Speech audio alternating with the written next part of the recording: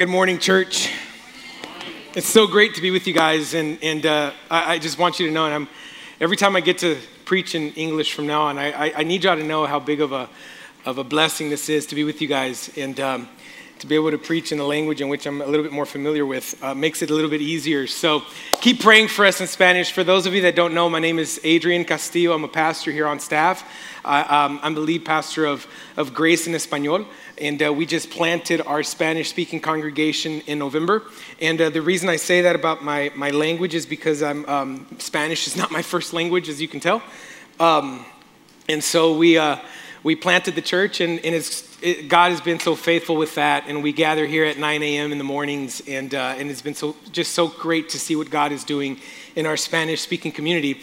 But each time I get to come back and preach with you guys or be with you guys here in English, it really is. It's just I'm emotional already. So I'm already an emotional guy, and I'm emotional already. So some of you are going to think I may be a little loud. Others of you, that's going to keep you awake. But others of you, hopefully we get to hear the voice of God in our hearts today as we continue our series in the God of Provision. So we're going through the God of Provision. Last week, we learned that God provided a manual for us in our living with Him. And really what this manual is and what the scriptures are, the Bible of God, if you really want to just kind of sum it up into two things, it's very easy. The Word of God is meant to help us learn and understand how to relate to God and learn and understand how we're to relate with others. Right? That's why Jesus says that the greatest commandment is simple. It's that you would love the Lord your God with all your heart, mind, and soul. And he says, and the second one is like it, that you would love your neighbor as you would love yourself, right? And so what Jesus is essentially saying is that the entire scriptures, all of the word of God is centered around two principles. How can I as a sinner come to relate with a perfect God and a holy God? And how can I now, in this new relationship with the holy, perfect God, now learn how to relate with other brothers and sisters here in this world, right? And so that's what the manual does for us. 2 weeks ago, we learned from Pastor Eddie that God has provided a new purpose for us. He's provided that new purpose through our new identity. We were once dead men walking, right? Every single one of us. I know that the common idea that we like to have is that we're all good people, but Scripture really throws a dart at that and just says, no, you're not. We're not all good people. We're all sinners. And because we were sinners, we were all enemies of God. We were all sons of disobedience, and it says we were sons of wrath, right, in Ephesians. But God gave us a new identity through our salvation in Christ Jesus, and this new identity is now His sons and daughters through adoption for eternity, right? And now we live in a new relationship with God. We live in this new righteousness with God, and we're able to have communion with Him, and we're called to have communion with each other. And now today, what we're going to look at is how God has gifted His church and given His church the resources necessary to be able to serve God and serve each other, right? We're going to look at the motivation behind it. We're going to look at the purpose behind it. Those are the two things we're looking at today. And just so that you know, this was birthed from reading the book of Exodus once again and really just being, just standing in awe of God and being astonished at God's goodness with His people. Because as I was reading the book of Exodus, I realized that these people were without their God in their minds and hearts for hundreds of years. They were so far apart from Him, yet He was still near. He comes in and He saves them out of Egypt, and He takes them into the desert. Yet in the desert, He calls them His own, and He calls them to serve Him. But what really stood out to me was that God never asked them to do anything that He hadn't prepared them for, given them the resources they needed in order to do those things. And it was amazing to see that. I was astonished that when they were building the tabernacle in the desert, God tells Moses, go to the people and tell them that we need metals, we need jewels, we need stones, we need material, we need cloth, we need all of these things to make this tabernacle. And as the people began to come down and give these things, God tells Moses, okay, enough, it's enough. Tell them they can stop giving, and they had to put a stop to it. But church, realize that the only thing they were giving were the very things God had given them as they were exiting Egypt. Let me say that again. The only things they gave were the very things God gave them as they exited Egypt. And so once again, we see that God provided every single thing they would need in order to serve them in that task. God gives them the law in the book of Moses, and understand that the law in the book of Moses is every detail they needed in order to be in relationship with the holy God. God never asked them to do anything they weren't prepared for, or that something they hadn't been instructed to do. And so in our lives, I think a lot of times when we come to God and we have this great relationship with God, two things happen. Number one, we can come in a very selfish mindset, right? In a very prideful mindset, thinking to ourselves, I don't have anything to give. Why would I serve the church? And you're saying, well, Pastor, that's not very prideful. Sure it is, because you're putting your ability to serve God in your own hands, and you're not seeing that God is the one that provides what you need in order to serve him, right? On the other side, we'll say, well, I'm never going to do for free what I do for a living. Really? With the very talent and gifting that God gave you?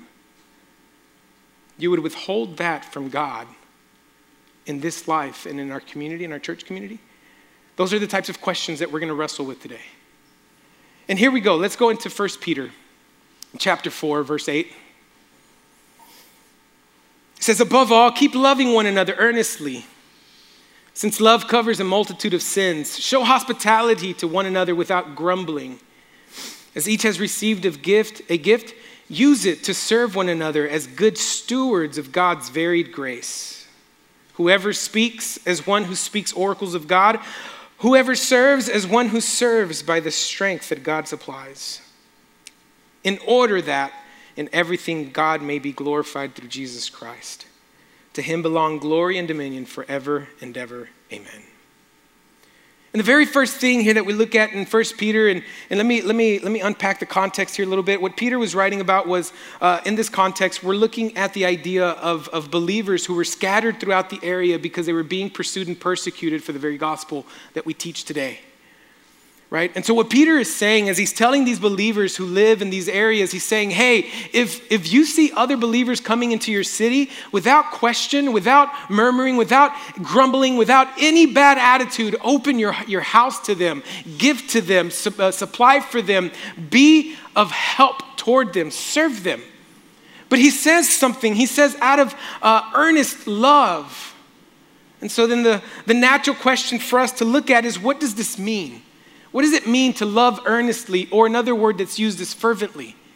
And one commentator says that this has the meaning of deep love. And the word fervently carries along the same idea as when they would talk about the muscles that athletes, the tenseness of the muscles of athletes as they were straining and striving to try to win a race. And so as deep and intense as that is, a Christian's selfless love and concern for others should be exercised to the point of sacrificial giving for the welfare of others.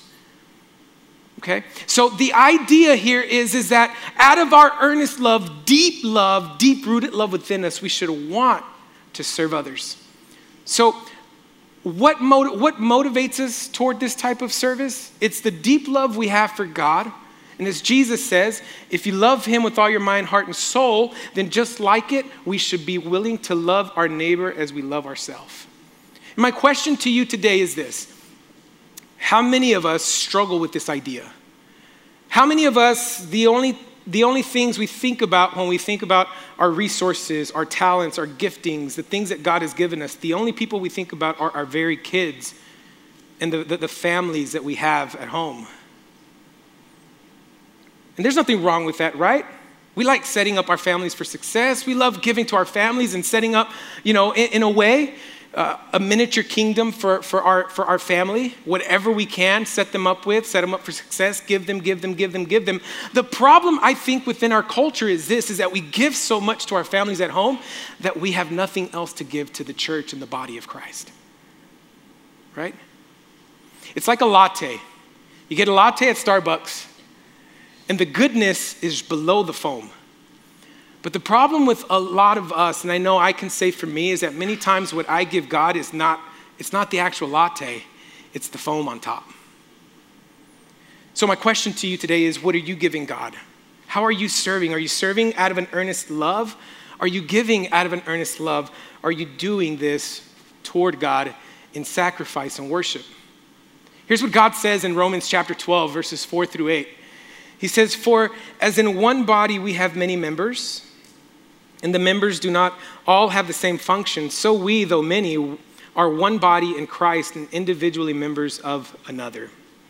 Having gifts that differ according to the grace given to us, let us use them," right? Let us use them in prophecy in proportion to our faith. If service, in our serving, the one who teaches in his teaching, the one who exhorts in his exhortation, the one who contributes in generosity, the one who leads with zeal, and the one who does acts of mercy with cheerfulness. He says, but we're all members of one body, right? So why is the church so important to God?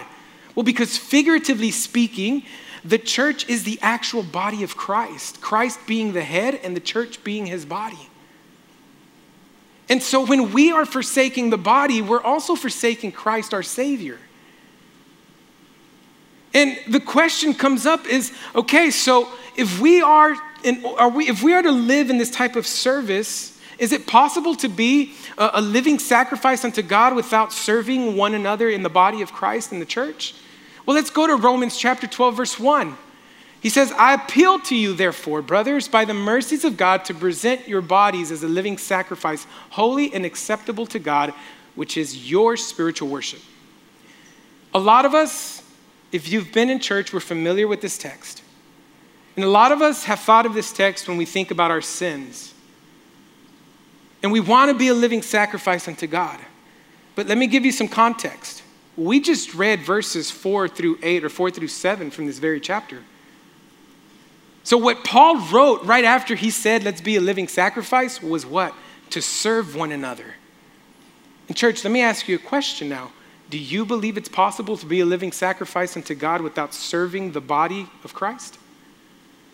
According to this text, I would say it's not. The only way to have a lifestyle of sacrificial worship unto God is to be willing to be selfless with the resources, the talents, and the gifting God has given you in order to serve his body. Because the body of Christ is very important to church. So we've looked at the motivation. We've looked at the one of the motivation that we should have within us. Now let's look at the purpose.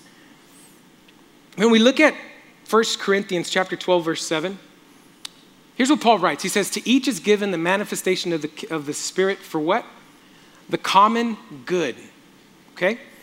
Now, if you're not familiar with 1 Corinthians chapter 7 or chapter 12, let me explain it to you a little bit. In chapter 12 of 1 Corinthians, Paul is beginning to teach and outline his teaching on the gifts of the Holy Spirit in the body, in the church. We don't have time to go through all of the individual gifts, but what I did want to point out to you is the purpose of the gifts, right? The purpose of the gift is the common good. The common good being the common good of his people, of the church. The giftings and that God has given us through his Holy Spirit were never meant to be used individually and for only individual edification, right? It was meant to be used as an individual within the body of Christ to produce communal edification. That's where we get the statement that individual sanctification should lead us to communal edification. There is no way I can say I'm growing as a believer in God when I'm not participating in serving and helping the edification of the saints. Because that's the purpose of why God brings us together. He brings us together to help one another, to love on each other. And I think that during COVID, I think a lot of us began to understand why this is so important. Because during COVID, we know that what began to be so prevalent was depression. Depression because we were no longer getting together. We were no longer communing with each other. We were no longer congregating, as the scripture says, not to forsake the congregating of the saints. We were alone. We were isolated, left alone to deal with our own troubled thoughts and ideas. and we didn't have a community to come together with, to pray with, to hear each other out, to talk with, to speak truth into one another. Because the truth is that even I, when I'm left to my own thoughts, can be led by my own lies. But I know that when I'm with my brothers and I'm in communion with them and I'm present with them, I know that they will challenge me in the truth of the word, because they understand that their call is to help edify the body of Christ. And that's why this is so important. Let me speak into your life a little bit.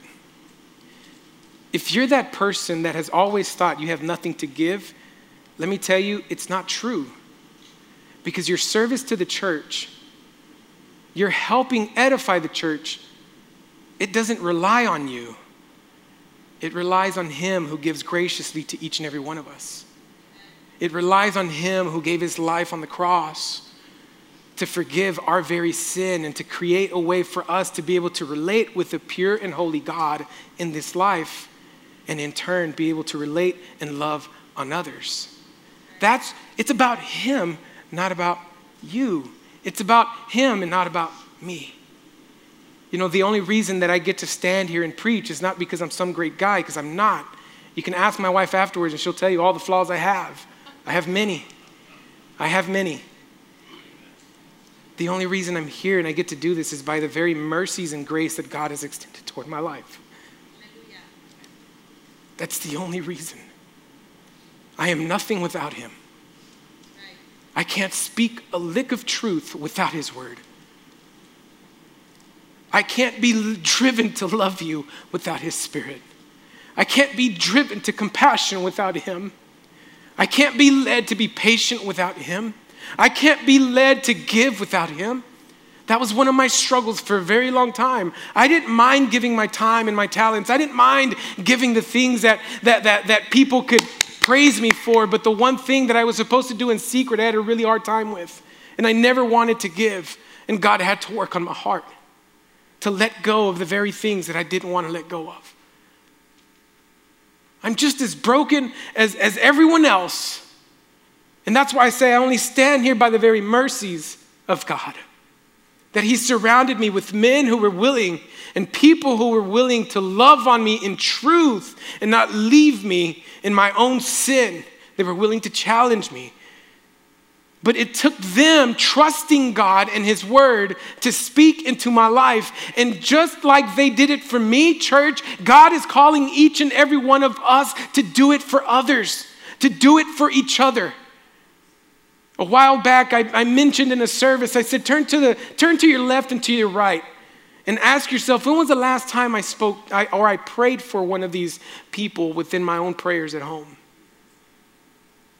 See, the love that we have toward God should lead us to want to love each other. The love that we have toward God should want us to be a part of the edification of the very body of Christ that we have been asked to be a part of. I can hear a pin drop right now. You're falling asleep, there's coffee outside in the foyer. Jesus did this very thing for his church. Jesus not only gave his life for us on the cross, not only did Jesus live a perfect life so that when God looks upon us, he doesn't see our sin, but he sees his righteousness. Jesus didn't only go to the cross and give his life to his very last breath and be separated from the Father for the very first time, so that a sinner like me would never have to be separated from God.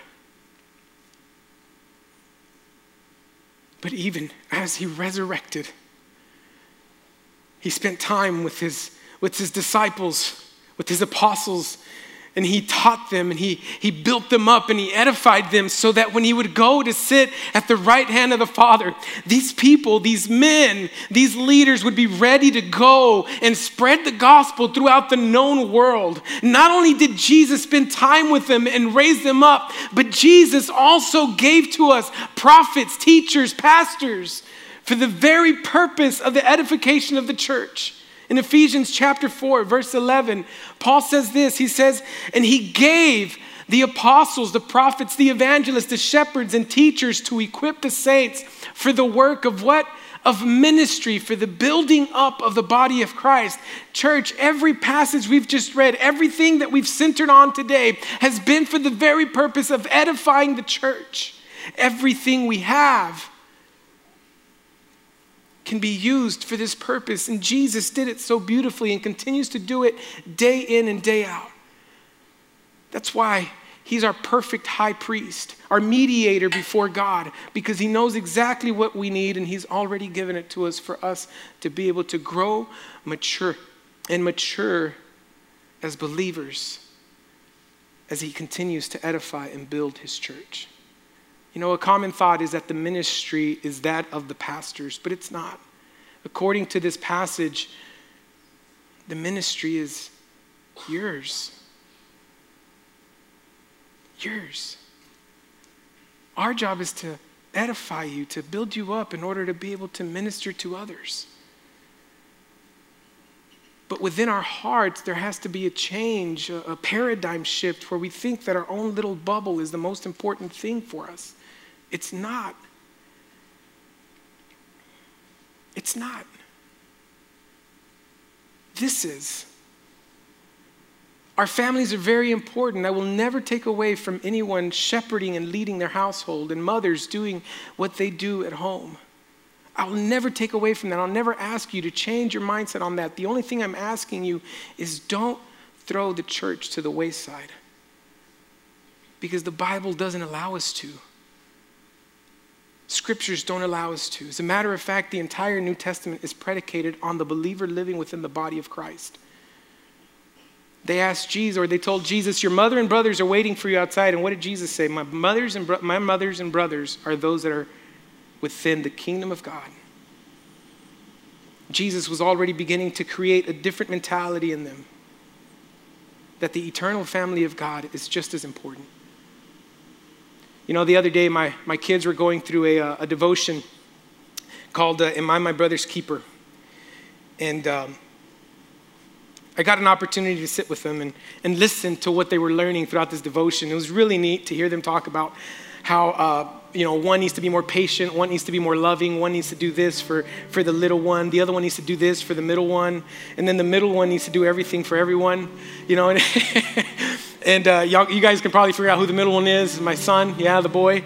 But it was so neat to hear them talk about that and to hear them begin to understand the importance of the family and the way that we treat each other. But as they were closing, I said, guys, I want to leave you with this. Our family isn't only within our four walls and the people sitting at this table. But my brothers and my sisters are also those that God has called to salvation in Christ Jesus. I said, kids, here's what I want y'all to think about. Here's what I want you to do.